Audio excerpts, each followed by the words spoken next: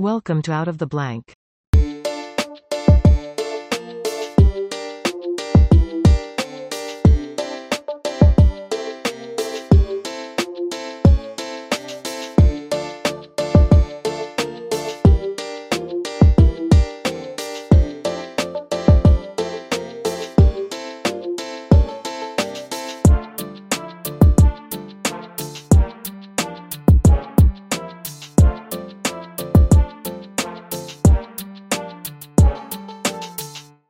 Welcome to another episode of Out of the Blank Podcast. David, it's a pleasure to have you on the show, man. Would you like to introduce yourself to everyone out there listening?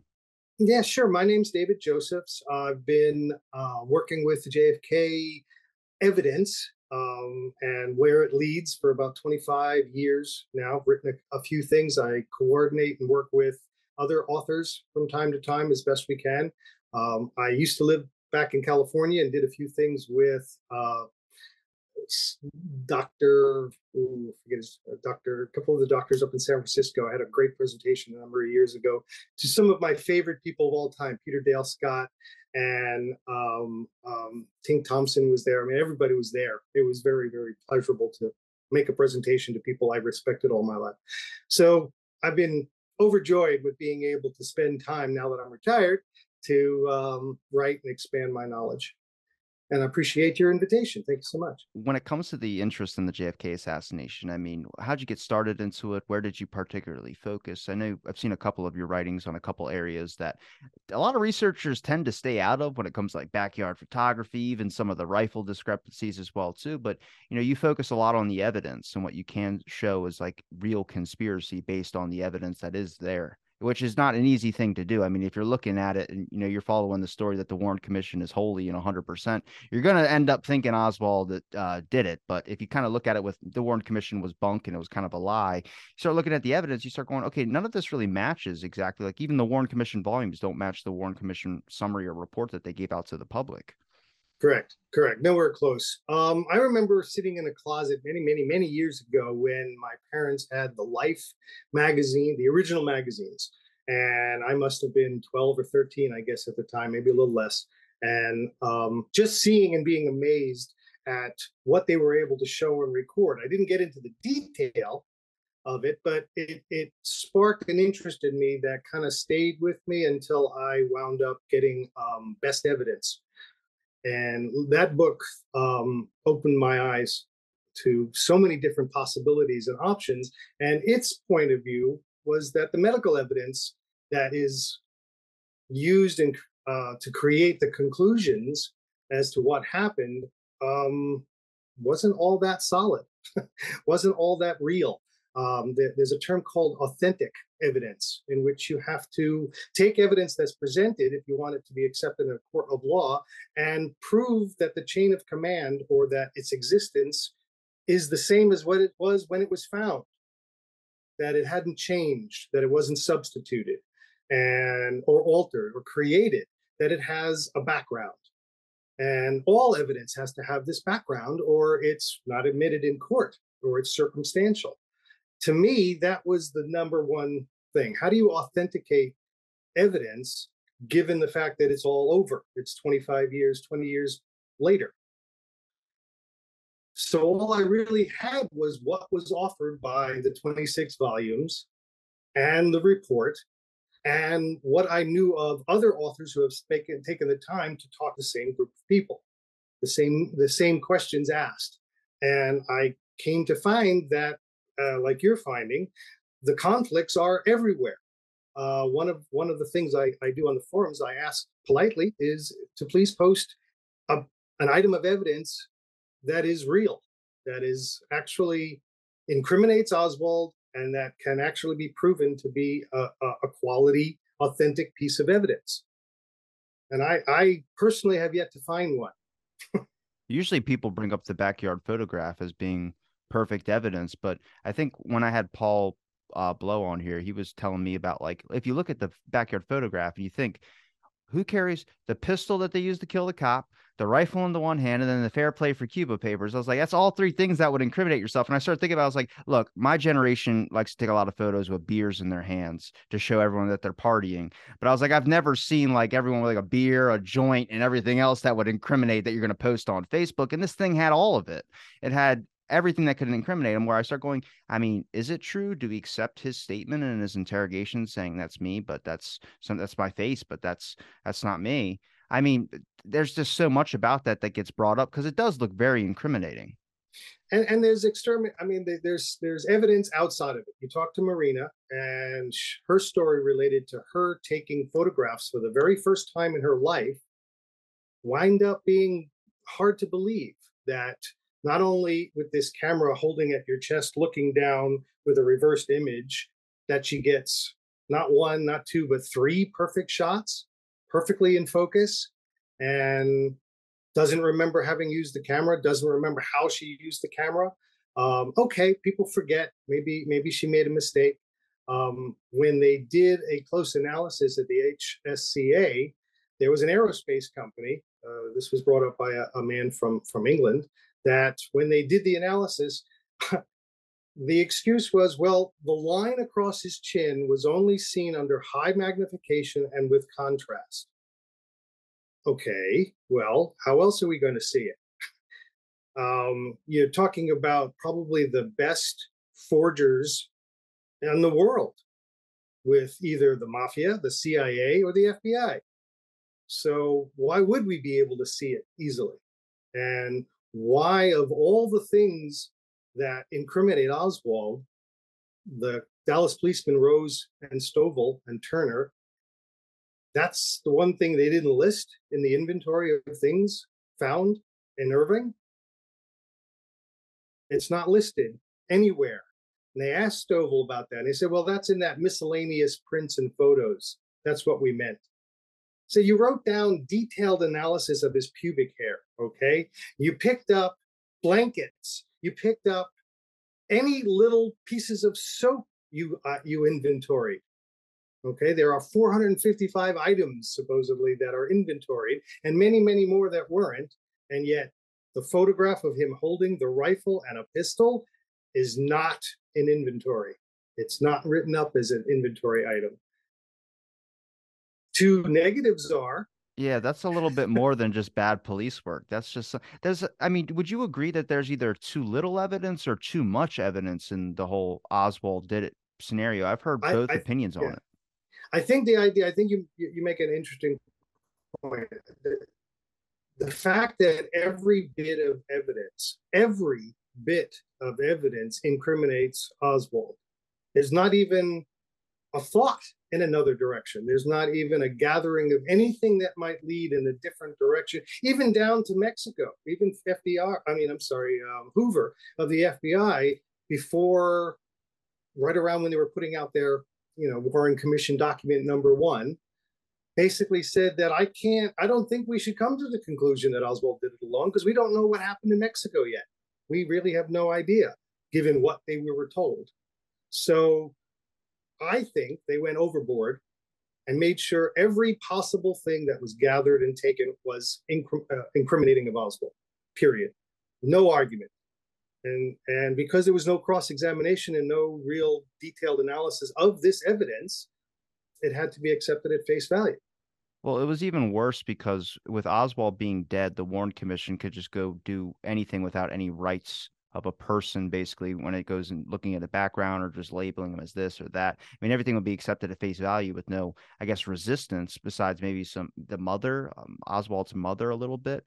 But even then, it's like your investigation has no limits now, because you can just go in and you can tack anything you want on them. You can say you chewed bubble gum at the store. I mean, there's just a lot of things about the official story that just seem like a lot, like shooting a president and then going and killing a cop and then going to a theater, where it was like, I mean, that's just, to me, I would go home and like maybe poop or something. I hate to say it like that, but I mean, it's a lot, man. Like that's a big day. You can go home and take a nap or something.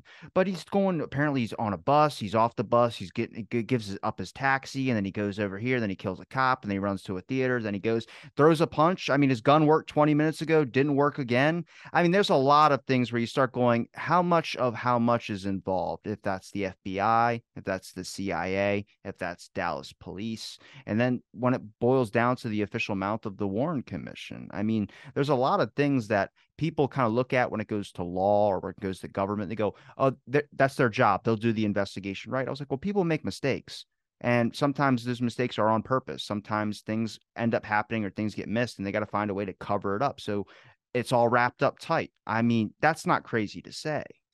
Let's talk real quick about that Tippit thing, because John Armstrong and I are doing a paper on the wallets, and what was so important about the evidence against Oswald being the man who shot Tippit, supposedly, was the fact that a wallet was found at the Tippit scene by a man named Croy. It was given to Croy by someone he doesn't know, who in turn gave it to Captain Westbrook. It's on film. We've seen the film, black and white film of them looking at the wallet, pointing to it, things like that. All right, so there's one wallet at the scene of the Tippit murder. When they arrested him and were driving him to the station, Bentley said, and Gerald Hill says they took his wallet out of his back pocket and found a Lee Oswald identification. Okay. Now you go into the evidence from the Warren Commission, and there are two wallets, a red one found in Irving and a brown one found in Irving. That's it. There are no arrest wallets. There is no wallet found at the Tippit scene. There's only identification, which the Dallas police took photos of and described as being found in the wallet at one of Oswald's homes. I even believe in their testimony, they'd never even really brought it up. I think someone asked them a question about finding a wallet, and then they added on like, oh yeah, we found a wallet too. I'm like, wouldn't that be one of your first things? Like one of the biggest finds of him putting him at that crime scene? Exactly. Not only it's and what happens, we come to find out, is Westbrook basically brings that wallet. The arrest wallet shows up also at Dallas Police Department, and all of a sudden we're trying to follow where the A.J. Hidell, the Alec James Hidell, and the Hidell with his photograph, there's three pieces of identification. How do they become part of all this? Where did they come from? I mean, at the Tippit scene, they specifically asked about Hidell. So Barrett, who's the FBI agent who talks about this, says, they asked about, do I know who Lee Oswald is? No. Do I know who Alec Hidell is? No. I didn't see the stuff in the wallet, but it seems pretty obvious that's what they were talking about and asking me about. Okay, so we also have Croy signing a note, signing a picture that was given to Bentley of the Tippit murder scene of the car, basically saying, and Croy writes, and this is where a wallet was found, which is the only physical piece of evidence we have that actually says a wallet was there. Because the wallet that was filmed, while they say it was Tippit, you really can't tell where it is. I mean, there is no direct, evidence that says that's where they were showing it and that's where they were doing it. So, whereas with the jacket, for example, you could see it was in the parking lot as the cop was holding it up, and you had an idea of where it was. Westbrook is involved in a lot of this. Westbrook was the captain of personnel. Okay. Gerald Hill worked for him that day. Gerald Hill was at every location where something happened. Westbrook was at every location where something happened that day. Westbrook, captain of personnel, didn't bother calling Tippit's family to tell them what happened, so they didn't learn about it on television, which is the way they did. So here's this captain of personnel who, after his stint at the Dallas Police Department, goes to work for the CIA in Vietnam, who's everywhere. I would say coincidence. No, I'm just kidding. That's I'm trying to think of it how like a viewer's like listening to it, and it's either you're really shocked because you start realizing everything starts lining up a little bit too strange, and then or you're just looking at it like, I mean, maybe, and then you're trying to rationalize it to yourself, and you really can't. I mean, the best thing, like we mentioned off air when I talked about Hale Boggs, and he talks about to know if Hoover's wiretapping people, you'd have to have the FBI investigate the FBI, and it's like when you're looking at evidence, I mean, if you look at like if you're thinking the military did it, like I think a lot of people start to think that because there's so much stuff that just doesn't match up. Whether it's, I mean, we don't know where Kennedy's brain is. I know they say Robert Kennedy got it, but there's just a lot of things that just manipulation of evidence wise that only the government can really have their hands in.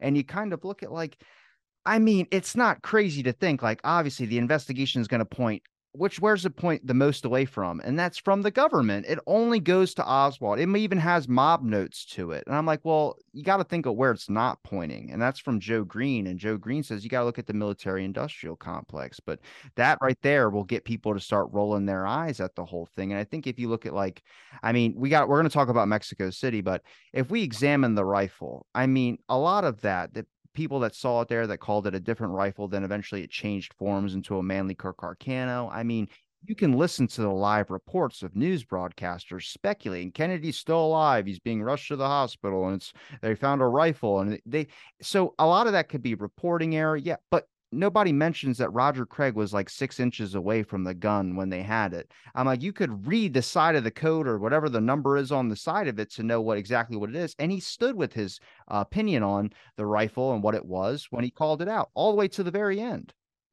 That really, what surprised me most about that specific call out, both Craig, but even more so was Boone and Weitzman, who both wrote affidavits that afternoon or the following day, and both specifically called it out as a Mauser 7.65 millimeter rifle, even though Day supposedly was standing there and said, it says right here 6.5 and made in Italy and all these things. So I did a little bit of research about what was what and how I could find that.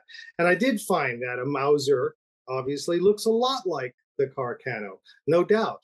But if you mount a scope on the Mauser that matches, you cover up the Mauser sign. You can't see it. So how does Craig see Mauser unless the thing didn't have a scope?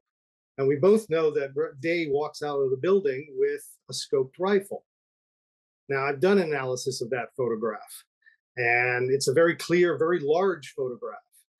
In one of my articles, the markings, the 6.5 or whatever you're supposed to have in terms, it's not on the rifle.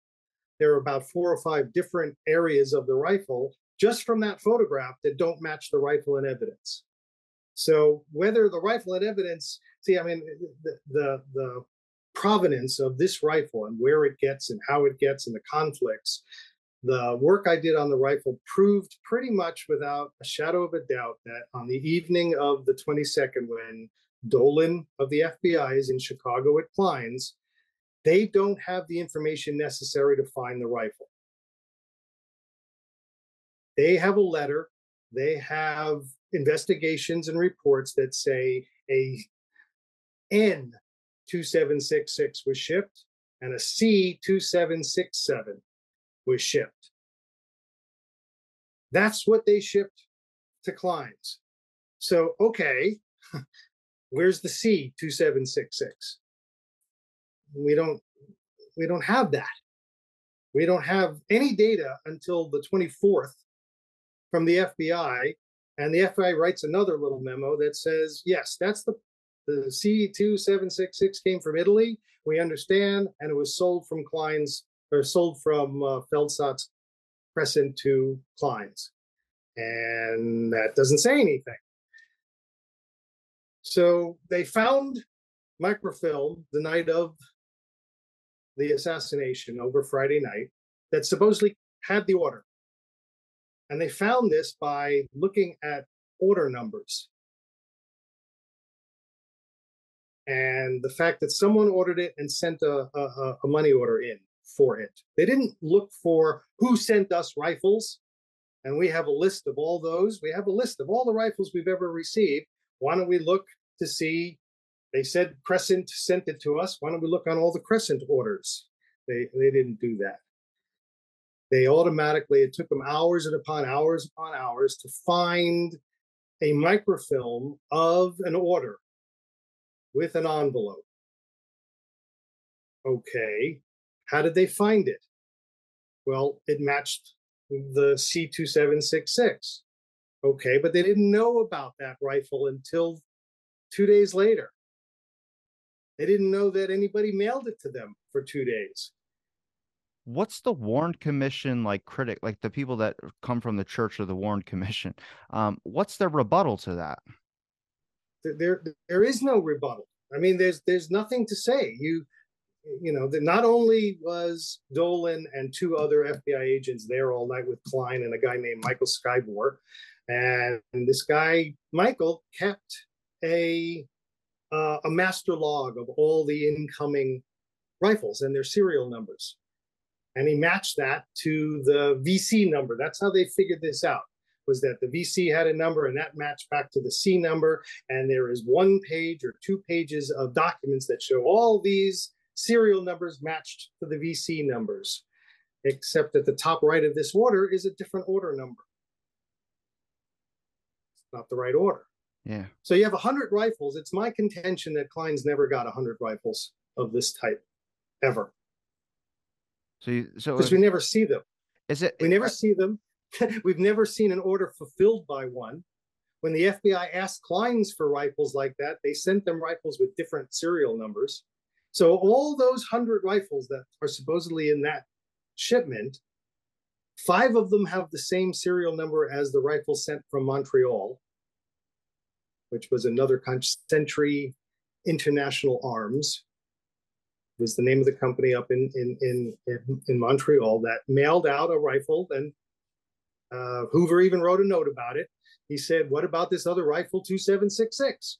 Well, they listed 700 rifles in their order, and not one of them had a prefix. Not one. This is the same company that provided the pistol to Seaport that ultimately is used supposedly to kill Tippit by Oswald again. The biggest conflicts in the rifle, even being asked as a question, is how did he get it? They said they ordered it through the mail. But okay, ordered it through the mail. Tom Graham was on here and he mentioned about, and he did exclusive, like specific stuff on the mailbox and the AJ Hyde. I mean, he ordered a rifle under a fake name and then it gets delivered to an address box marked with his real name. Yeah, see, the problem with it being delivered is that, I have the documentation, as a matter of fact, from the time period.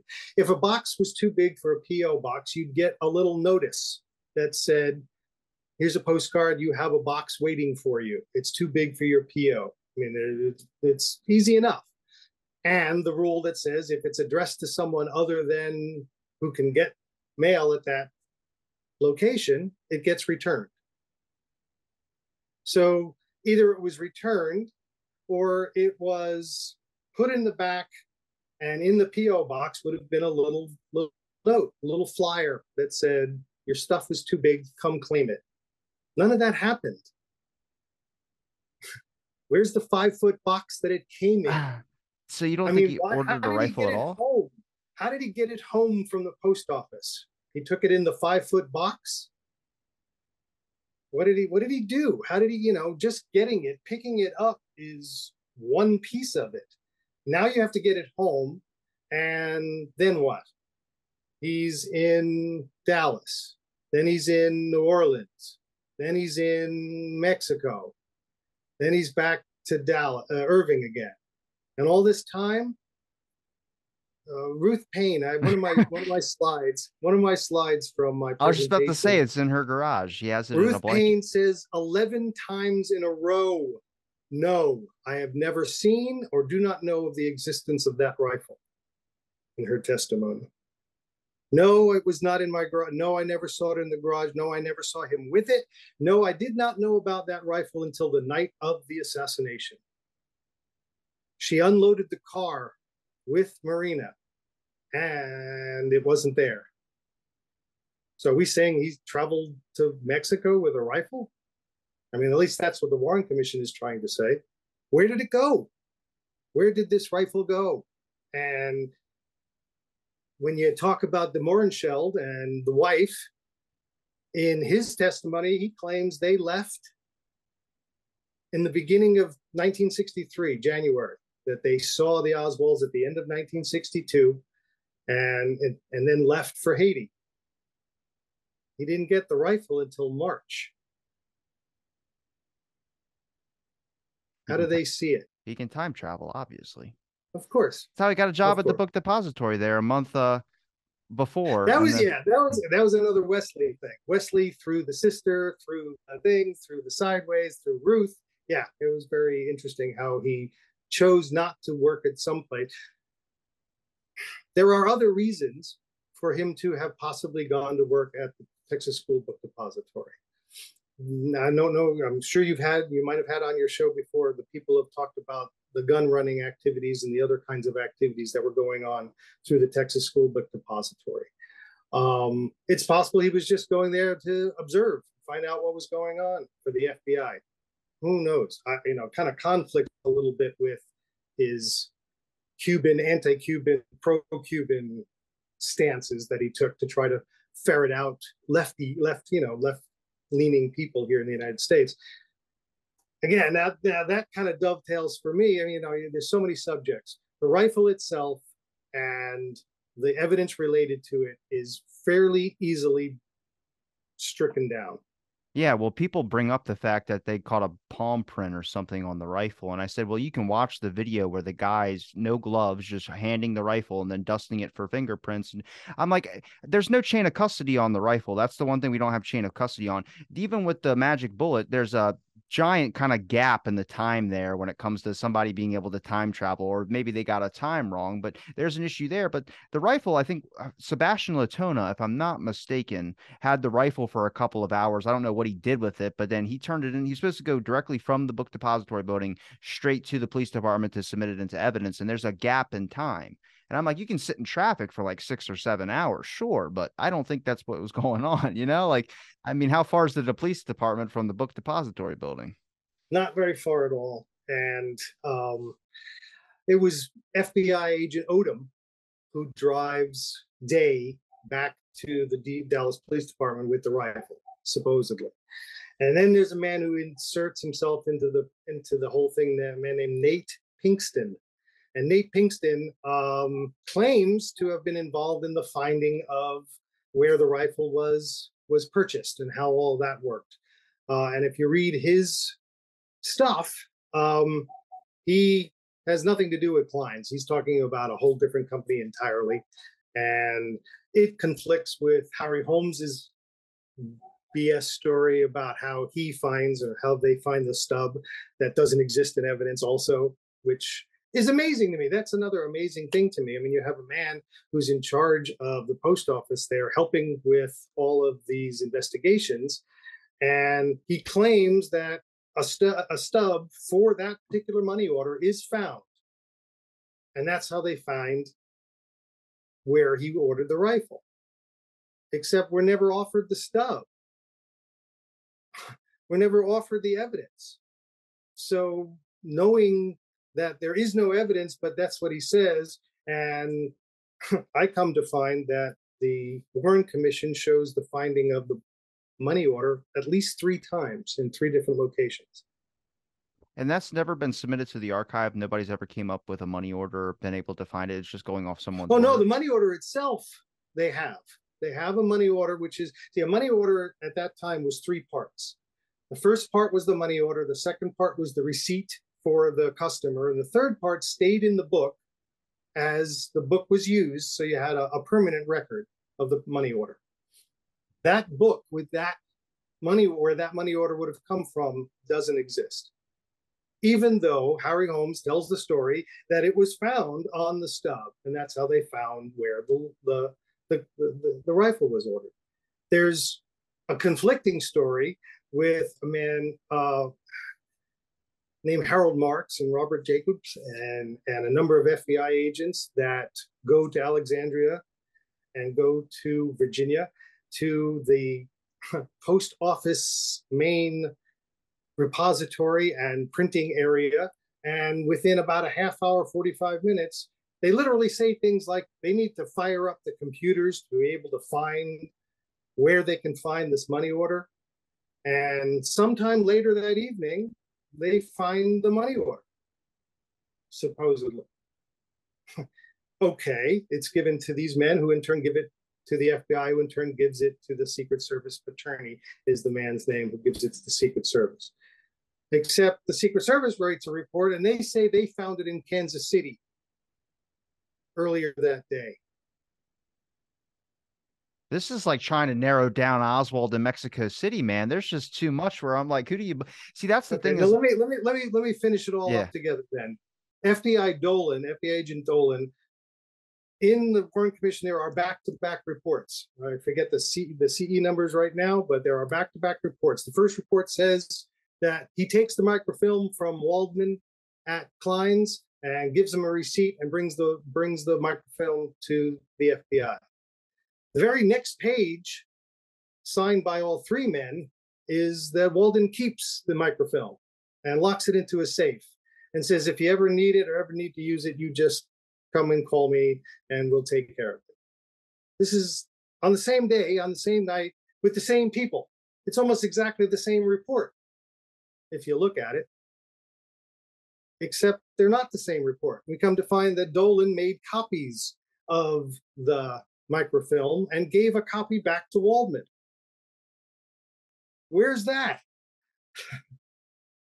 So Waldman has a copy of the microfilm that was used to print the order form and the envelope, except he took it and he didn't take it.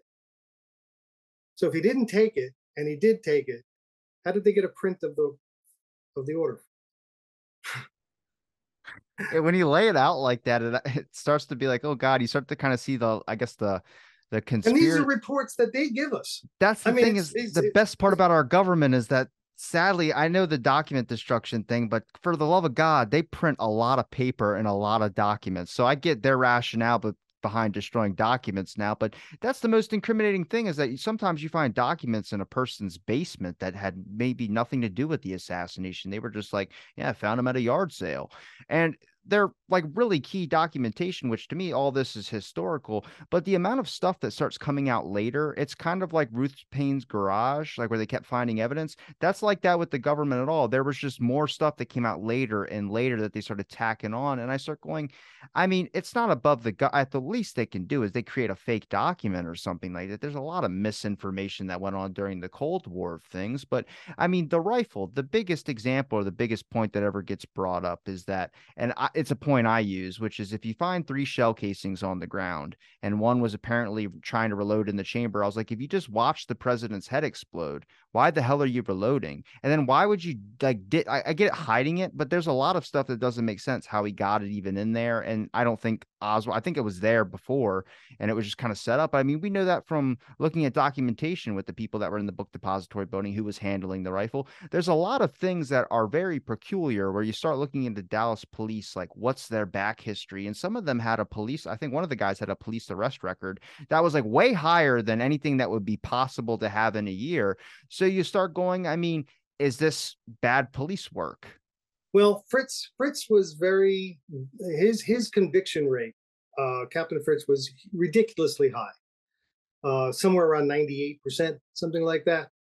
And as we did more research into how did Ruby really get down into the basement to kill Oswald, which we're working on writing right now, which wasn't, by the way, by the main ramp. He didn't walk down the ramp at all. Do you think they let him in through the back? There is a side door. There's a door that faces the building where the Western Union office is, and it's unlocked, usually. They asked Westbrook about this many years later. He says, we didn't even look at it. Not only didn't they look at it, the House Select Committee noticed that the FBI, Dallas Police, did not even bother considering it as an option. They didn't look at it at all. And if you look at it and see where this is, the way this works, you have the municipal building, you have the courthouse building, and in between almost overlapping each other is where that tunnel is, that underground ramp and area is, and the elevator in Fritz's office goes down to the jail office right there. All right. So in the old building on the third floor, you used to be able to walk across from one building to the other because there were openings. And if you were in the courthouse building on the third floor, you were overlooking the parking lot and the Western Union building and could see if Ruby was walking to you and walking over to you. You walk in that door, you go down the stairs, and now you're in the basement parking lot. What most people don't are not aware of is that about quarter to 11, about 11 o'clock, before he was brought down, Dean and Putnam and Pierce, a couple of the Dallas policemen, cleared the parking lot of policemen. They brought them out of the basement and put them into traffic control up on the streets. So between 11 and 11:30, from that side door, that entrance in the basement, to the ramp, to the railing, to where Oswald was, nobody was there. Everybody was facing that way with the cameras and the lights, and everything was facing that way. And then if you notice and you look at the video of it, a car has to come through. They move everybody out of the way, and the car goes up the main ramp. And as the car goes up the main ramp, the three men in that car are asked, do they see Ruby? Because it's within a minute of when they bring Oswald down. And all three of them say no. There's no Ruby walking down. The man Vaughn, who was up there, no Ruby walking down, and nobody there. We come to learn that the one person assigned to guard the entire parking lot and that doorway where Ruby probably came in was a guy named Kenneth Croy again.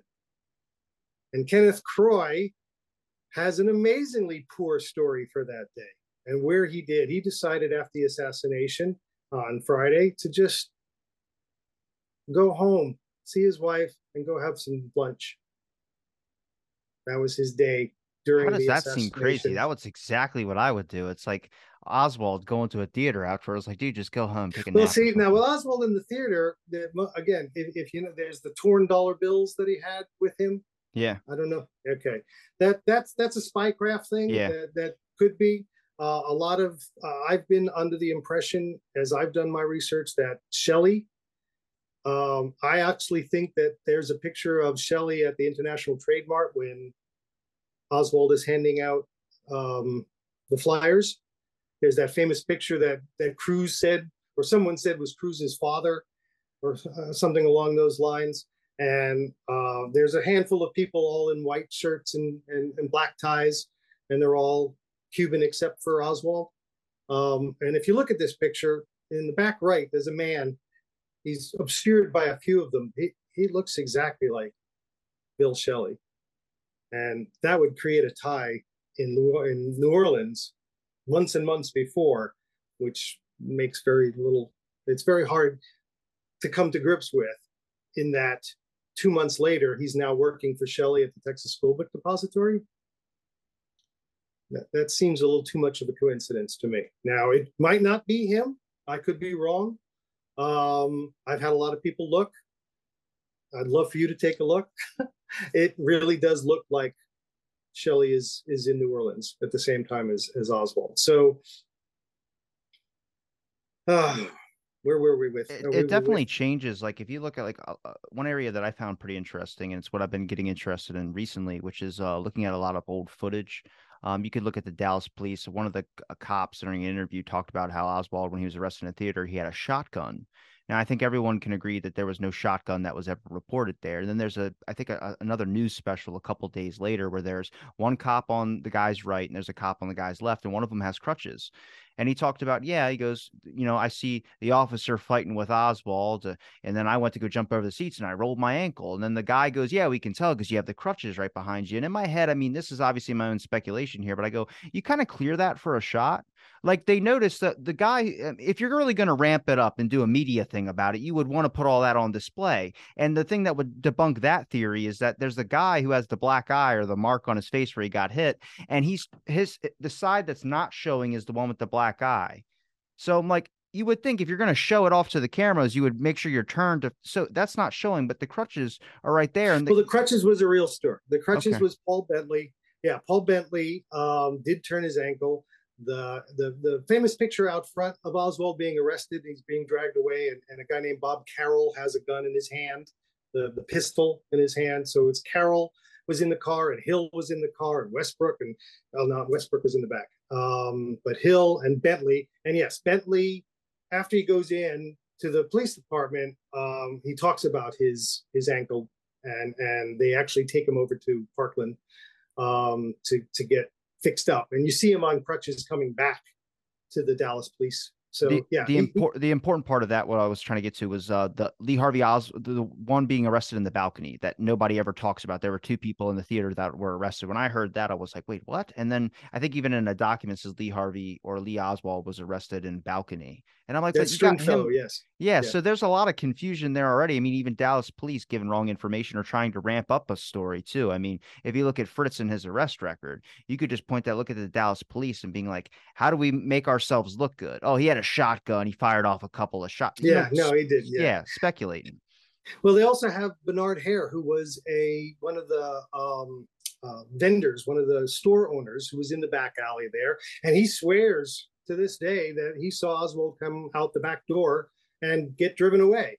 Another man, there was a lot of people in the back or in that alley. They actually found a running truck when they arrived in the back alley, just to pick up. They don't say a whole lot about it, but they just mention it. were any of these pursued, like people that were speaking out like that? Like I know with the Rambler, I think, Roger Craig got a couple of interviews on television, but then even in some of the statements of few people talked about their testimonies didn't match what they said to the Warren Commission, whether it was and then people even use Roger Craig's statement of him saying that a different color of the Rambler, and people go, see, he's not consistent. I was like, well, yeah. There's a bunch of stuff in the Warren Commission that's not consistent that everyone just tends to look over. There's something about the Warren Commission documents, and especially the testimony, that a lot of people are not aware of. The commissioners themselves were allowed to change the testimony. They were allowed to cross out what people said and write in what they wanted to. Now, take that in for a second. If they did not like what was being said, Alan Dulles did this to a man named Cadigan, he was the FBI fingerprint expert. And Cadigan accidentally, in his testimony, mentioned how hundreds and hundreds and hundreds, 400 or 500 items were at the FBI laboratories that weekend. And it wasn't supposed to be known that the FBI took all the evidence. They were only to supposedly have taken it the following week. Remember, the following week on the 26th, they photographed all of the stuff, and then this FBI, little by little, took, again, all of the evidence. But they had taken it over the weekend also and gave it back. They took about 250 pieces of evidence and returned 455 pieces of evidence. Okay, let that set for a sec. Adding and changing certain things that are said because you didn't like it. I mean, okay, so yeah, if Cadigan mentioned that they were desilverizing and silverizing and inking hundreds and hundreds of things all the weekend, and we were working hard about it. And what you see is Dulles cross the whole damn thing out and then writes the words, "This is a fingerprint issue." And then you go to the finished, published Warren Commission testimony of FBI Cadigan, and there it is. All the stuff he said is gone, and the next sentence is, "This is a fingerprint issue." They changed it. That's why, Craig, these people were right. They didn't, when they went to sign their testimony, they had to fix it in some cases. And a lot of times they wouldn't change it for them. They wouldn't fix it. that really kind of it opens the doors to a lot of people's eyes when it comes into manipulation of evidence. But see, that's the thing, is that there's not a lot of people, like when it comes to ballistic evidence, there's not a lot of people with medical evidence. When you say something and it gets really into like the language and the terms they use to talk about ballistics or medical, the general public doesn't know that. So they don't know to question a lot of things. I don't even really know the full medical evidence thing. When people start getting into different types of reactions and neurons and all this type of stuff, my head just kind of starts glazing over a little bit. But when you look at like the factor of like manipulating the evidence that they're releasing to the public, I mean, when you see a document, that's even for me, when I'm going to check something, I look at a document, I go, I have this document that can verify this. But if you're able to cross the whole thing out and then write what you want, I mean, it's even worse than redacting half the damn page. I mean, even when they're transferring documents in, I get mad because one's upside down. You got to look like you read it through a mirror or something. And it's like, that's an obstruction of justice. And then creating your own idea of like, no, this didn't happen. This is what happened. I mean, that's forging history in a sense as well, too. Which is why we kind of go back around to when I got into it. I started at the beginning hoping I could prove something, hoping I could prove that the single bullet theory was really the silly bullet theory, okay, and that certain things couldn't happen. And people had already done this already. I mean, I came into this in the 80s, late 80s, almost 90. People have been doing it for 20 years, so 25 years. So there was a lot out there already. I mean, but trying to get through Weisberg stuff it's just not easy. You know, it's hard to read. I'm more of an internet guy. I like to I can search and double search. I'm pretty good at searching and finding what I want to find, even as long as it's out there, as long as it's there, of course. Luckily, I had a friend who digitized a lot of Malcolm Blunt's a NARA collection related to Mexico for me, stuff that's not online. My friend John, again, Armstrong, he and Blunt used to go to the archives and spend weeks, every day, 8, 10, 12 hours a day there, copying documents, handling evidence. He's the one that told me that the Minox camera at the archives is filled with cement. Filled with cement? Cement. It cannot open. It's unbelievably heavy and filled with cement. He also told me that the microfilm case that they gave, this is the microfilm supposedly with the order on it from Klein's. The box is there. There's no film. Film's gone. This is why I don't trust the archives. I mentioned this to Tom Samoluk. He's like, you can trust the archives. I was like, hold on a second. If you're talking about government covering up evidence or media manipulation, any of that type of stuff when it comes to evidence in the case being manipulated, I was like, you're giving documents over to I was like, did you take pictures of it? Like on your cell phone, just pull it out real quick. You know, take a couple for yourself. You know, something you could post on Instagram. I don't care. Facebook, share it. I don't care. But it's that danger of bringing it to the archives, because I've heard it from a couple researchers that said the archives is just a loop. You're just going around in circles dealing with something and something. And because there is some incriminating stuff. I mean, to me, organized crime is very incriminating when it comes to just understanding your government's willing to make a deal with the mafia. Considered every idea I've been pitched in movies has been that their FBI is the heroes and the organized crime's the enemies. And I think that's very revealing about your government and a bunch of other documentation that we've had as well, too. But then the stuff that they don't want to reveal, the stuff they deem like we have to take this away, and that's my danger with the archives, that has to be 10 times as bad as, you know, this. I mean, brain, I mean, even David Lifton's best evidence when it comes into a missing ambulance that goes missing for 45 minutes or so. I've heard that from William Law. That sounds so insane. And I'm already in the boat of like, yeah, military industrial complex, all that. But even hearing, I'm like, oh my God, how does that? I really don't want that to be true. And there is a real fear. I mean, do you trust the archives? Do you think that? I think where I'm going here is the fact that you can only trust the documents and evidence to show you how things were covered up. You're not going to find a document that says this person did that or this person did. You're going to find that many of the CIA were military in origin and were actually on loan to the CIA. Many, which I found interesting. You talked about photographs. The Dallas police took photographs of all this evidence, except the FBI claims that most of the photographs and most of the film was so poorly done and poorly exposed that we had to throw them away. So we really don't have a list of or pictures of the original group of evidence that was sent to the FBI. Again, it was a big deal for them to cover up the fact that Vincent Drain and the rest of the FBI people that night and over Saturday night or Friday night took all the evidence. I mean, they took all of it and returned more of it. I mean, returned things that were never there to begin with, like his stamp kit, which has all kinds of incriminating stuff all over it. Another question was he collected stamps. Where's his stamp collection?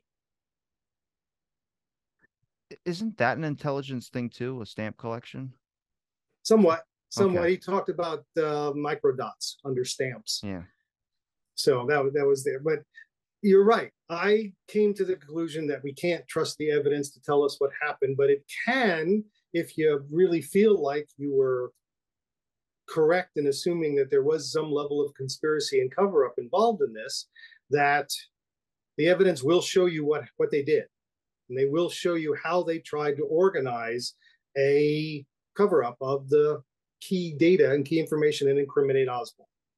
That's why you go back to those conclusions of the Warren Commission, and they're just so thin and so lame. I mean, they're just, you really have to look at them and what they tried to prove. And did they prove any of them, or was the conclusion already had the evidence built into it? You know, Oswald was on the sixth floor with the gun, with the thing, and did the stuff. He couldn't have been on he couldn't have seen Sylvia Odio, couldn't have gone to Dallas that time because he was on a bus to Mexico. Well, okay, well, what if he wasn't on a bus to Mexico? Who says he was on a bus to Mexico? Well, the FBI does. Okay, we're going to believe that just because they said it? Let's go look. You know, Mary Ferrell has a huge repository of documents. Huge. So we can find these documents. We can see where they did the investigation.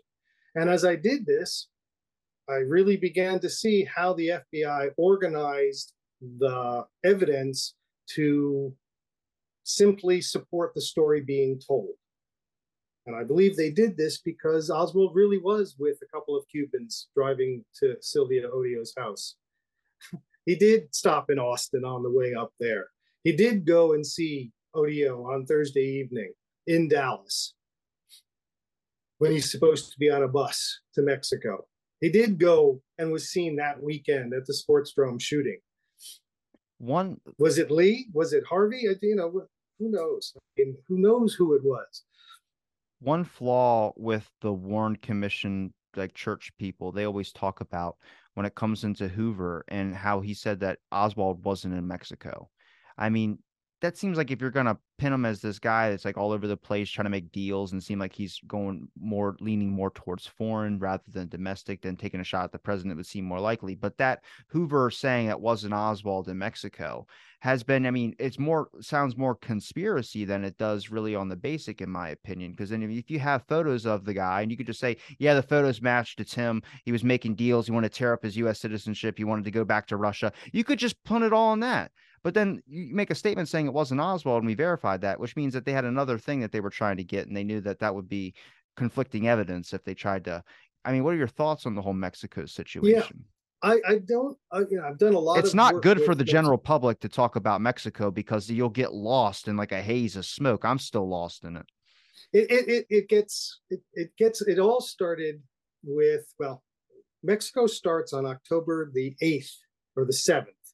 On October the 7th, David Atlee Phillips arrives in Mexico, in Mexico to work at the CIA outpost there. On the 8th, we get the first report that someone was heard on a transcript. It's an internal CIA to CIA report that says a Lee Oswald was heard. We're not sure who he is. So I went back, and this was it was heard September the whatever it was, September 27th, September 28th. So I thought, well, wait a second. They do reports contemporaneously. They were listening to Russians, Czechs, Poles. They were listening to everybody down there in Mexico. Do we have a report, a summary report of the information that they gleaned from their tapping and from their information for the month of September? Wouldn't that include, oh, by the way, Lee Oswald, we have an American here who said he wants to go to the Russian embassy and he wants to something. Okay, well, the October 8th summary report of what happened in September does not include anything like that. Does not include any Russian talking about having met Oswald. Does not talk about any of it.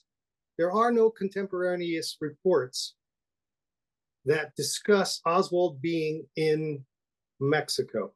There are no contemporaneous reports that Oswald received a rifle in the mail. You don't suppose his mail was being watched all through 1963? I mean, they surveilled him for up to 4 years and then dropped it the week of 4 the years. assassination. They were constantly watching him. They had people in post offices knowing when he moved, knowing that he got the worker, knowing he got the militant, which really doesn't make a lot of sense because those two documents or two papers conflict with each other, which is another little problem with the backyard story. You wouldn't have had both of those papers. They don't work together. It's one or the other. So, but in any case, where was I? We're talking about Mexico. Yes, just the fact that a letter by the 10th of October goes to the FBI, the State Department, and the Navy about this man, Lee Henry Oswald. And that's where a lot of people think there was a marked card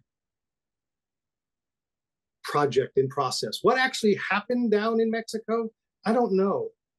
I don't think we're ever going to know. I'm pretty sure those are probably some of the classified documents. That's a lot of Mexico, and I've heard from plenty of historians that study just intelligence, not JFK stuff at all. But Mexico, like a lot of people forget, there's propaganda and film about Mexico. And I kind of use it. I was like, if you look at like Russia, if you look at like Latin America, why there's films about Latin America being a horrible country and all this type of stuff. I go, well, look what the FBI was doing in Ecuador and all these other places. And what was the intelligence agencies doing in Mexico? I mean, it's a great way to get people never to want to go there if you're doing something over there. And we funneled a lot of money, and I have receipts of money that was transferred over to Mexico, but no explanation of why. So there's a lot. It's not like $5,000, like $100,000. Like it's a good amount of money. And there's, I think, are probably what we're never really going to know about unless we get those documents, which is Mexico City was an intelligence thing. I mean, and that's the thing. I mean, I've read Bill Simpich's work. State Secret is a wonderful piece of work to get into and delve into what may and very. I don't know if I could say very likely. It seems to me that it's very possible that what he writes and how he writes and what they were trying to do there may not have had anything at all to have done with the Kennedy assassination whatsoever. But I think it got rolled into it so that the CIA, as Hoover says in his little handwritten letter in January, that they double-dealed Hoover. They knew that Oswald was on some trip for the FBI driving from New Orleans up to Dallas. Okay, they were going to deal with Odio. His job was to infiltrate leftist organizations for the FBI and make, and just keep an eye on people. Who's in support of Castro? That's why he would send out, the FPCC pro-Castro stuff while being involved with Bannister and others who was anti-Castro. So, well, that's what I think what the Fair Play for Cuba committee was just just bring out activists, see who the communists were, rise them up, whoever wanted to join. Like, it's just like, the Rational Observer was a fake magazine that was created by the FBI and loaded onto college campuses. And if you know Paul's work, Paul Blow, he mentions a lot of the stuff about the Fair Play for Cuba committee, but they had Fair Play for Vietnam. They had a bunch of these things. And a lot of these were infiltrated by FBI agents because they were keeping tabs on communists. And it was basically set up to fail. I mean, I'm not saying it's a front or anything. I'm just saying that they did the same thing with the Black Panther Party and COINTELPRO. And that goes even deeper. And this is like crazy, but you can read the documentation on this. They sent letters to the wives of the Black Panther Party member leaders saying that their husbands were having affairs with teenagers. And it's like, oh God, you guys went so low. You went to their wives. Like, how dare you? And that's like so it lets you know like what's the guideline or what's the goal, what's the end goal thing here. And they keep pushing it. They keep going farther, and it shows you what extents they'll go to. And then I mean that video of Oswald handing out leaflets and doing all that.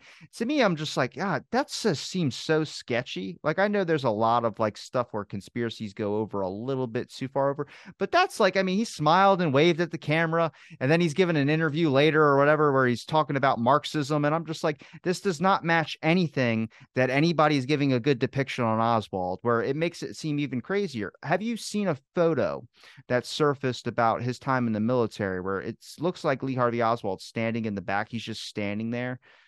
I don't know if you've seen that, but I agree with Greg Parker on the autism thing. That after seeing that photo, I was like 100% no. But I think I mean it raises an interest a little bit where I was like, is he just not want to sit down with people? Like, I mean, to me, it just adds more into the mix of like, I can't understand this guy's personality, and it brings up into the aspect of the other Oswalds. I mean, more obviously we know someone was using his name, but when did we get the Oswald that went over, in the military and then come back, and then is that a different one? Yeah, no, the concept. I'm gonna let me finish up. I want to stay with Mexico just for a second before I Yeah. go moving away, because the events happen pretty quick, and most people aren't aware of a group of things, or rather a bunch of things that Hoover did after the 10th of October, and they got message that this was Oswald, and then they found out and listened to the tapes and did this stuff, found it wasn't him at all. Hoover has had assets all through the Western Hemisphere. This was set up in the early 40s by FDR when they were looking at what should they do to spy on people? What are we going to do? And one of the contracts or one of the responsibilities was given to the FBI to a group called the SIS, which is a special section within the FBI that Hoover created simply to send people to different countries and do their spying. The contract with FDR ended in 1945. And at that point, Hoover wasn't going to recall all his people. Hoover left them there and they became legates. They became the FBI representatives in those countries. The SIS was gone, but as much as the CIA had assets in Mexico to find out whether Oswald was there and tape people, so did the FBI. In some cases, better resources. So starting right at the end of October and all through November of 1963, Hoover has in excess of 25 assets looking for any sign Oswald was in Mexico. Anywhere he went, anything that they could hang their hat on. They even asked their FBI asset, Ochoa, who was the second in command at the Department of Interior, whether he knew Oswald had come in across the border. And he said no. Everyone he asked, I have these reports by a man named Beck. There's 4 of them. And on November 4th, November 7th, the middle of November, and then again, even after the assassination, they looked and they could not find any hide nor hair of Oswald being in Mexico City when the CIA said they would, which prompted Hoover to write a little note, in my opinion, in January, basically saying, I can't stand the double dealing of the CIA as it related to the fake Oswald Mexico trip. And you can find this. It's a fairly easy thing to find online. Do you think it was a way that the FBI was trying to attack the CIA a little bit, or the CIA was trying to attack the FBI or have them run on like a fool's errand? Because you see that a lot with the documentation. I think a misconception with a lot of people in the military industrial complex is they think that everybody works together. I mean, you can read through their archives and they're all talking trash on everybody. Like the FBI is talking trash on the CIA. So do you think that was like I wouldn't say a goose chase, but do you think that was a way to like get them to go and come So up with there's a nothing? question then for you, then, Robbie. Hoover knows that the CIA is lying about Oswald in Mexico. Yet he spends months and months and months and 1,800 documents, I think I found already, supporting Oswald being in Mexico to help the CIA. Now, why would he do that? Why would Hoover back the CIA in documents? I mean, there's many documents, and some of them are just so poor. Some of them say he came down on this bus. Some of them said, "Oh yeah, he did this." Oh wait, we learned that that was wrong, and someone wrote his name on the bus passenger manifest. Oh well, then that wasn't him, and they just drop it and move on to something else. I mean, the evidence falls away, falls away, falls away. Yet there's never the question of why. Why do you tell us he did this, only to say, all right, well, we were wrong. He did this instead. I mean, they write this in the Warren Commission as although we believed initially that he did not go down there on this bus. He did not do these things. He went down there a different way. Anything they could say to support the fact that the CIA said he was down there. And then you have the wonderful story of Alvarado, who comes in a couple days after the assassination and says Oswald talked to a black man with red hair, Yeah. and got $6,500 in cash. Now, David, they said he was a fabricator. They said that in the documents that they used interrogation. I don't know if I think in the document specifically says they can revive old things from the Rockefeller Commission, which is it's like mail intercepts. It's LSD interrogation. It's a bunch of stuff. So they proved that his story was false because it was about a red hair. And then they used the word Negro that handed him like $15,000 to go assassinate. 60. Yeah, it was like 65. Yeah. The thing about it is that they showed that none of that ever happened. Okay, none of that ever happened.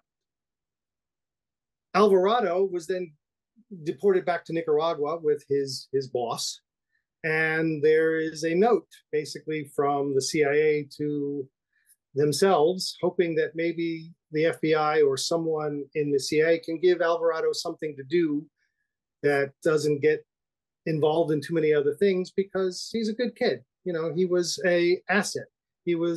There's another document that basically says that Alvarado was a Nicaraguan CIA asset. And Phillips used him. He stuck to his story. He had the wrong date, kept saying the 18th rather than the 28th, and the 17th, which is the day that Nagel went into the bank and shot the ceiling. Wait, everything ties together. I haven't heard that before, where he shot the ceiling. Yeah. Oh yeah, Richard Case Nagel was. I know Tom Samolak said he saw him or whatever, and he didn't think anything conspiracy with him. He said it was, he made some statements and some things, but I don't know. He claims to have written a letter to Hoover. This is all through Dick Russell. So Nagel claims to have written a letter to Hoover explaining that there was going to be an assassination attempt on Kennedy somewhere around the 17th, 18th, in the second half of September. And after he wrote the letter, which was registered, he didn't keep a copy of it for some reason, obviously. But he walks into a bank in San Antonio, fires 2 shots into the ceiling, and sits down, waiting to be arrested. And he was arrested and put into jail because he did not want to be anywhere where he could be accused of being involved in the assassination of Kennedy. He claims, Nagel, that his job was to get rid of Oswald before he killed Kennedy, but he didn't take the job. So Nagel, like Patrick Hemming, in my opinion, says a lot of things. They seem to have bits and pieces of truth in them, but I can't get beyond feeling that there's something wrong. Yeah. Especially with Hemming stuff. So don't know. I can't, it's evidence. It's out there. It's why would that be? Why would these things need to happen? No, I like your approach to things because you kind of base it by like what you can kind of look at with a document too, and kind of show that things don't match up, which I think is like a really smart way. I try and ask for the documentation all the time, and I had to chase down the story of who saw Ruby visit Santos Traficante in the Cuban prison, realize he comes from one state. But I just started putting a little bit more weight into it when you start realizing, how would he know that Ruby was in Havana? That didn't come out until later. And there's like a bunch of things you kind of start going, okay, well, there can be truth in a witness statement. And I think the witnesses get shamed a lot. And look, I've talked to memory experts to talk about you can only really remember something if you had like war experience. I mean, Clint Hill, I can't give an excuse for why he changed his opinion besides getting money for a new book or something. But there's a lot of people that never wanted any money, never wanted to even come out about it, that talk about things. And the people that put their jobs on the line, their business, their career, Gary Aguilar, Cyril Wecht, a bunch of people, because they believe in something so Abraham strongly. Golden. Yeah, well, he just got pardoned by Biden recently. I mean, there are people that have lost giant chunks of their life researching into this, and thank God for leaving, I guess a more accurate history than the one that's being repeated by the Warren Commission. I think even the HSCA gets a bad rep. Obviously, no investigation seems like they really did the job right. Only because the HSCA, I mean, Blakey went into it thinking that, keep the reputation of these people as if they were alive. And I'm like, well, look, you got to go into their personal lives. You got to go into everything to be able to get the truth out if it's hidden back there. And then the ARRB, I mean, they're still fighting with documents and they're way past when we're supposed to have them. So the House Select Committee yeah, I mean, getting rid of Sprague. See, Sprague would have gotten through things, I think. I really believe if you've read his books and his writings, we would have found out a lot more about Mexico and the fact that it was pretty much a false flag thing to get. In my opinion, it was basically to get Hoover and the FBI to back the fact that he was down there and keep him out of. Let Hoover know that they could do pretty much anything they wanted to because Hoover was using this man. Hoover and the FBI somehow were getting information from him. Oswald, that is. Yeah. Now, if you have a relationship of any kind with Oswald and as the FBI, and now he's the man being charged and being framed for killing Kennedy, you have to distance yourself. Of course, he's not an FBI asset. Of course, he's never been involved with us. Even Dulles said in the executive sessions that Hoover would lie about it only because he'd have to. Even to the president, he'd have to lie because of the importance of what was going on. So, well, you can even find a past event with that too. It's not even with the FBI or the CIA, but you can look at the example with Dallas Police and Hosty and that note. I mean, that note was destroyed 3 weeks after, or no, the note was given to them 3 weeks before the assassination happened. Then afterwards, Hosty was given on orders to destroy the note. I mean, it doesn't need to be some grandmaster conspiracy, but they're covering up the fact that, oh shit, we just had the guy who allegedly tried to blow up the headquarters, and then it turns out to be the killer of the president. You don't want that tracing back to you. So covering your ass is a real thing, and it's well known. No doubt. And the thing about it is if you look at the evidence of the cover-up, or the evidence offered in total, it plainly spells out that Oswald was railroaded into being the man accused and killed for killing Kennedy. So if that's the case, you really have to look at the evidence differently. It has to.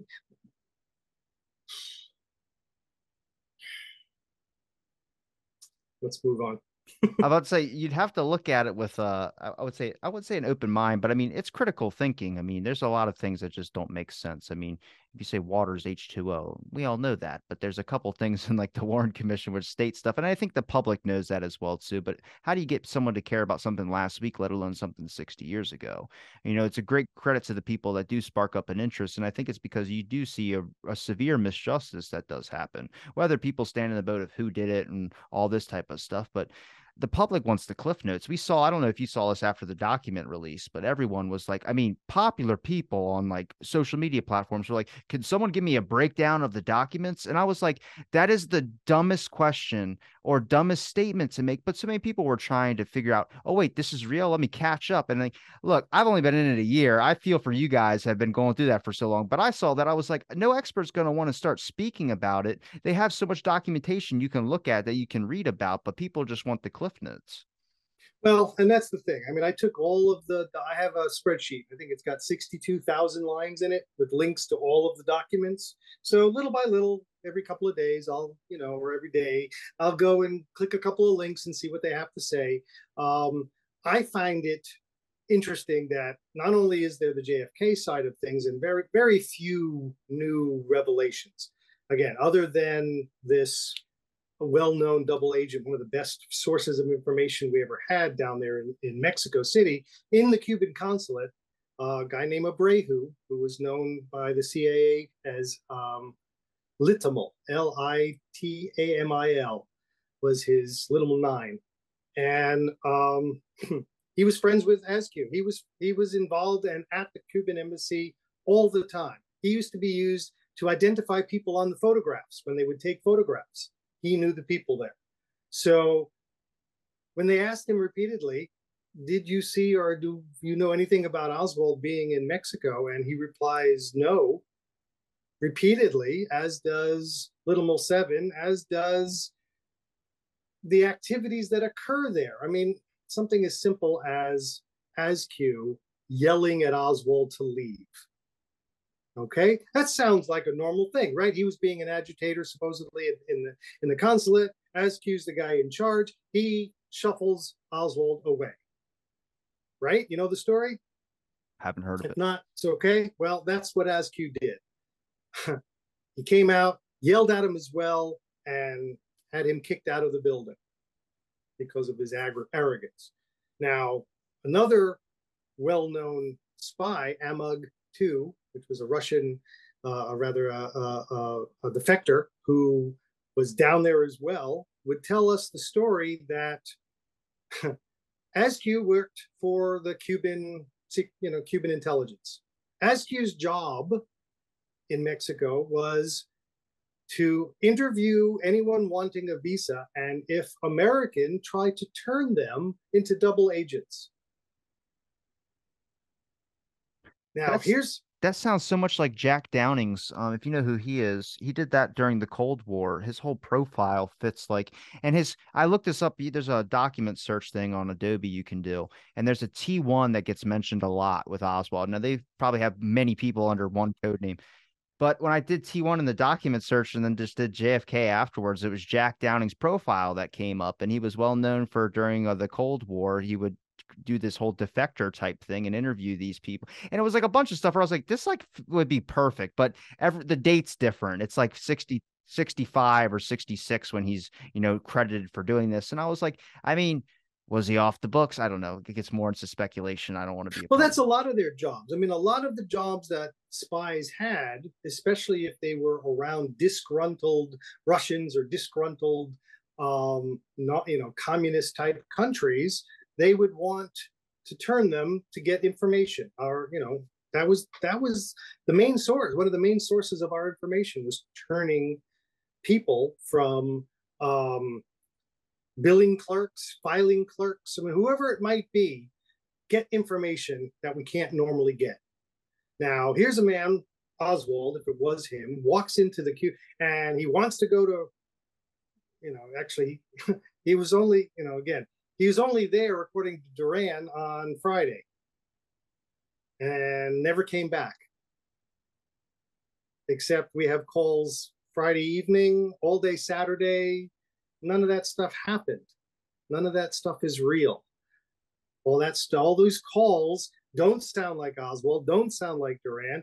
And you find out that Boris Tarasov, the guy who did all of the translation, they were CIA contract assets. Wasn't just doing translation. So there's a lot of things going on into what happened and what they were hearing and what they were saying at the time that doesn't jive with all the other things that were occurring in terms of their surveillance and who they saw and who they didn't see.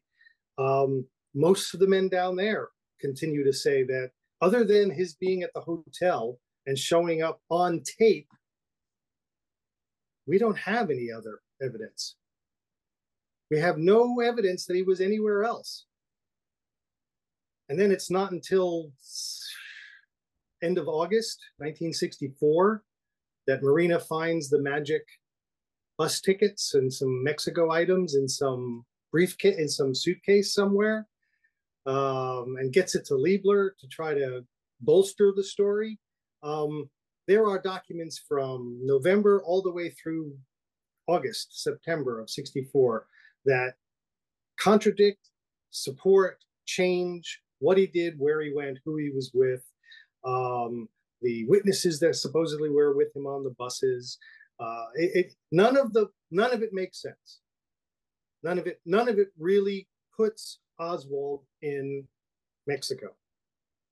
If So I just got one last question for you, but there's been plenty of mock trials, obviously. I think only one was Oswald was guilty, but do you think if there was an actual full-on court, like hearing and all that, even documentation that's been out in the past 60 years, do you think that would label him guilty? You think it would clear his name, make him innocent? I think the problem is in a court of law, the evidence, 99% of the evidence, if not more of it, would be inadmissible. What evidence could you use that was not already shown to be inauthentic, altered, changed, inaccurate?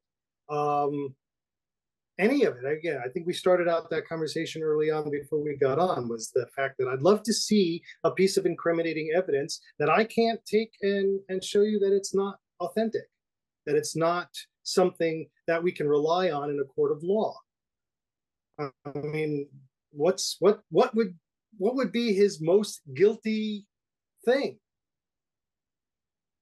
I mean, what's the most guilty part? We nobody saw him actually shooting. Brennan didn't see him actually shooting and claims that he didn't even see a scope on the rifle when he looked up, even though he saw 80% of the rifle. He saw 80% of the rifle, didn't see a scope, but is able to describe exactly the person who was shooting through a window on the 6th floor, and then doesn't identify him in the lineup. Okay. There's coincidence and there's inconsistencies. What's the evidence? What is the most damning piece of evidence that you can put in a court of law that Oswald did it? Well, he worked at the building. He worked at a lot of people worked at the building. Exactly. I can prove to you that the rifle was never sent to him and he never had it. I can prove to you that the pistol was really not in his possession. I can prove to you that, I mean, what else is there in terms of that he wasn't on the 6th floor when it happened? What else do we need to prove? I mean, he's innocent until we're proven guilty. What would prove him guilty? What would prove him guilty? I find that people start to have their eyes kind of turn a little bit when you just mentioned that he was never convicted for killing Kennedy. You know, he never lived to see a trial. Let me throw another one really, really quick. Yeah. Fritz never asked him a question about Tippit. Not one. Look at his interrogations. That's interesting because they were mentioning that he was only being charged for killing a cop, not killing Kennedy. Yeah. And there were lineups being done that evening. And while he was being interviewed and being interrogated, Fritz did not ask, at least according to the notes, which, again, is the evidence we have, not a single question is asked about his killing Tippit. Now, why would that be? Because a 4th wallet was found at the scene that had Heidel identification in it and then disappears. Where are all these damn wallets coming from? Look. I got one wallet I've had for 12 years. I haven't bought any others. There's also a photograph from Irving of a studded wallet that doesn't get entered into evidence. So there's actually 5 wallets. I like the idea of a goth Oswald. I'm sorry, a studded wallet. That's hilarious. Is that great? Yeah, I mean, I have the photo. It's an amazing photo of a studded wallet. Nothing in it. And if you go to the inventory list, the DPT, they did those little notepads that have alphabetized evidence, and then they have the actual large checked off numbered inventory sheets that start with the letter G, 11198, 11197. They have all these inventory sheets. And there's only 2 wallets on there. The red one from Irving and the blue one from Irving, with something called the Marine Group photo, which exists, which we have, which was not entered into evidence as part of the contents of the wallet. So where did do you carry in your wallet now something from 7 years ago, like your military ID that no longer is valid? I think I have an old like ticket I got at a carnival, and that was about it. Yeah, maybe. You know, the amount that if you look at the contents of the wallets that he had that they attribute to him that supposedly incriminates him again, you now work back. Okay, they have all this stuff. Where did they get these things? How did they get them? There's a famous exhibit, the Cole exhibit in the Warren Commission report. That's when you want to check out. It's negatives and positives and the the erasers and the rubbing out of the negatives to create the Heidel cards. Now, where did he get all this stuff? They usually say that. I had a theory that he made his own fake backyard photographs at one point because he worked at that Stovall company, but that he did work at Jaggers. Yeah. I was like, that's a kid thing to do, is to, put your face or whatever and try and seem cool. I mean, the Hunter of Fascist thing's written on the back. There's just a lot of things that just, like I said, his personality is one that's really, I mean, you can't connect to somebody or try and want to investigate into somebody without knowing who they are. And there's so many depictions of him. It's like, well, take your damn pick. Which one you want? The backyard photo, a couple of days later, you've ever seen the ghost photo? Yeah. Okay. The ghost photo is him holding the papers and the rifle. It's actually the Roscoe White I've image. Heard that. Okay. On the 29th of November, Detective Brown and a few other the Dallas police and FBI go out and they do a recreation photograph of the backyard. And what pose does Detective Brown take in this recreation? He doesn't take the infamous one that made Life magazine. He takes a photograph of the image that disappears for 13 years. We never saw it. We never saw the Roscoe White militant, with rifle until 1975, when D. White takes it and brings it out for the HSCA. So did they have it back then? They had it and suppressed it. No, it's fresh off the press, whatever the printer that they had. Something, if they had it, they didn't show it, and then they lose one of the negatives. The Dallas police loses one of the negatives. At least that's what the House Select Committee says. Not only do they lose it, they do not offer an explanation as to why. They just lost it. So there's only one negative and supposedly 3 photos now. And we're going to say that that was not created, not tampered with, just a natural photo that was, again, listed when they went to Irving and found it the following day. Probably the most important photograph in this case, or close to it. And they don't even list it in the inventory of finding it. They don't mention finding it at all. It only becomes negatives and photographs at the Dallas Police Department on one of those crime scene documents. So where was it?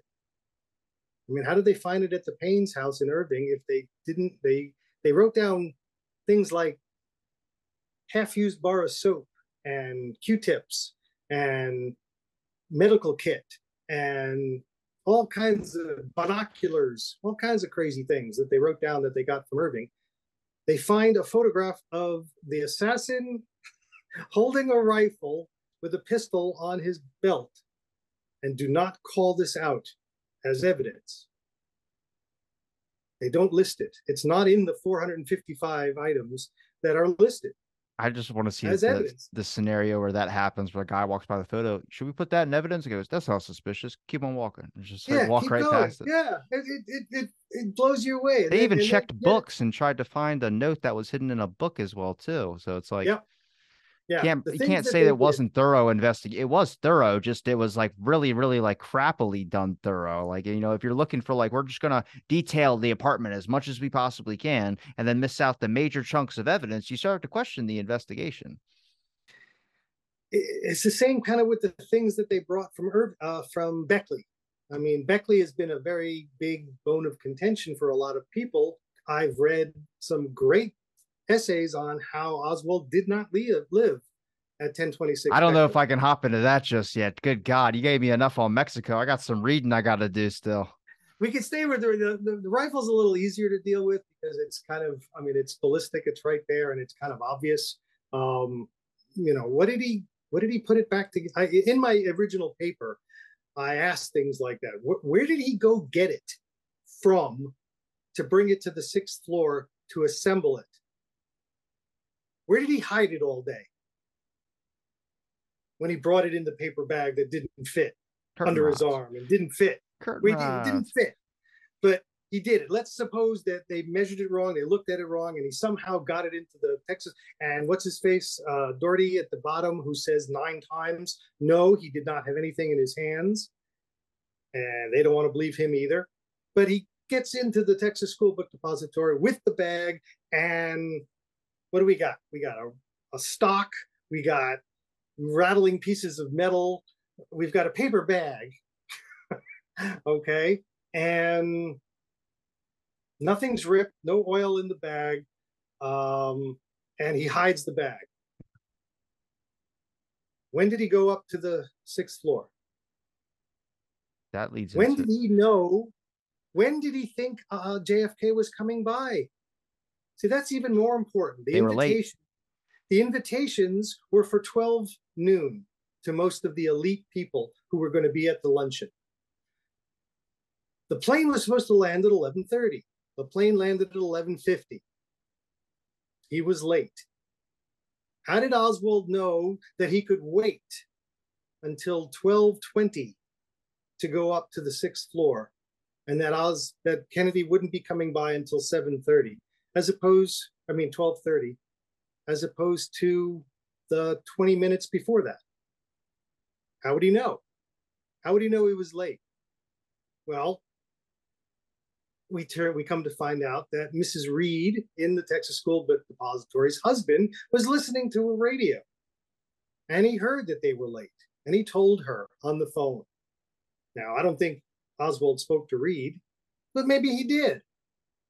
Okay, so he's seen on the 1st floor around noon by Junior and Norman and a handful of people, and Carolyn Arnold claims to have seen him right about 12:15 inside the front doors, right behind the double doors and by the landing there.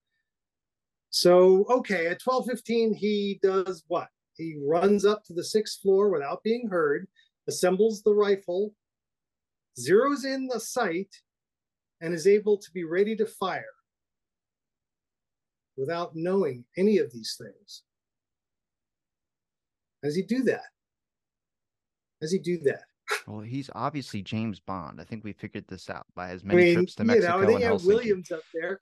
Williams on the 6th floor, who's asked by Dulles, how come you left the 6th floor? He said, well, it was so damn quiet. There was nobody up there. Well, when did you come down? About 12:20. Okay. Didn't you tell the FBI, he's asked, that you left 3 minutes after you got there? This is what the FBI report said, that he left only a few minutes after he got up there. So no, I never told the FBI that. No, I was up there at least a good 10, 15 minutes. I had my lunch, but it was so quiet, and I wanted to be, I guess he went down to the 5th floor to be with his friends. I don't know. Why did the guys on the 5th floor stay on the 5th floor? Wouldn't a better view have been the 6th floor? I'm going to have to get you on one of these panels that I do, because there's a couple people that focus in this area, and this would be great to just go back and forth on this, because you've given me enough of your time, man. And I'm afraid to talk about anything else just because I feel like anybody listening is already getting lost in the. Probably. And I'm sorry for that. No, too. it's good. That's the best part about the JFK assassination is that people have done specific research and have really kind of focused in, you kind of just start going into so many things. I mean, I could ask one question, it could lead into like an hour or 2-hour universe, because there's so much there and you have to preface. But I like try, there are shows out there that do like 30 minutes or 15 minutes. I'm like, you can't explain anything in 15 and 30 minutes. I was like, it's good to just be able to break it down. You definitely cleared up some things with Mexico City for me as well, too. I'm gonna have to look over some more of your documentation too, because the FBI, and I never heard about the Warren Commission allowing to me, that's nuts. But is there a place where people can find your links, David? Yeah, if they go to the Kennedys and King site, I'm one of their authors, and you could look me up there. I have all of the stuff that I've written has been posted there. I wrote a fairly nice, fairly good article about Judith Baker and her evidence. Talking about evidence again, she uses a famous W-2 that doesn't exist in the real world, which is kind of interesting. I went pretty deep into trying to find out. I want to give people their bona fides. I want to prove that they're right. I actually would love to find once in a while that what they're saying is true, but it just doesn't ever seem to happen. Everything I get deeper into, you find that there's an FBI or CIA asset that has control of the circumstances, and the evidence and information we get has been through this looking glass filter. Down there in Mexico again, Ochoa added notes to this summary documentation. Let me add one more thing about Mexico. I'm sorry about this. Every month they take all of the tourist visas and alphabetize them and put them in from the 1st to the 15th alphabetized and the 15th to the 31st of the month in a thing, and they're alphabetized. So Oswald came in at the second half of September, right? Supposedly passed into Mexico on September 26th, 27th. Except when you go to the summary report, and he came in as a man named H.O. Lee, is how he's recorded as. That's what his name is written as. Lee, Harvey Oswald. Except when you go and you look, it's alphabetized under O. Right where Oswald would go, not where Lee is alphabetized.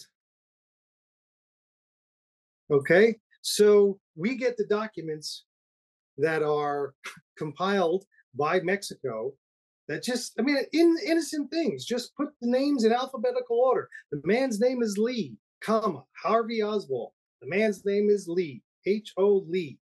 Where do you alphabetize H.O. Lee? In L, after K, J-K-L-M. Except you go and you look, and Lee, comma, Harvey Oswald is alphabetized under Oswald. How would they know that? They wouldn't. Not in September. There's a similar issue with Jack Ruby and Jack Rubenstein. Some documents are under Jack Rubenstein as a real name, which is just like, I mean, it brings up more confusion, but it's also like, it's not like they're lying, but it's also, they're just being assholes with the information as well, too.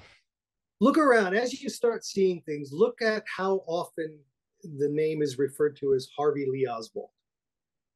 The military refers a lot to him as Harvey Lee. The CIA refers, the FBI, there's quite a lot that refer to him as Harvey Lee Oswald. And the real Lee never liked the name Harvey, never used the name Harvey.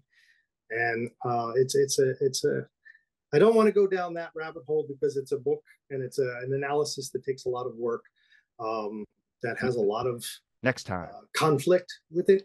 Maybe next time, yes. Maybe I can get John Armstrong here with me. We can do it all together because he's the author and he's the one who's exposed me to all of this stuff. And from there, you can go, like with our shows, you can go from there and go into any direction you like. I'd love to get you both on, but I want to make sure I link your links in there because you've done extensive work too. And I appreciate what you have done, especially someone that's been interested in the assassination for going on a year now.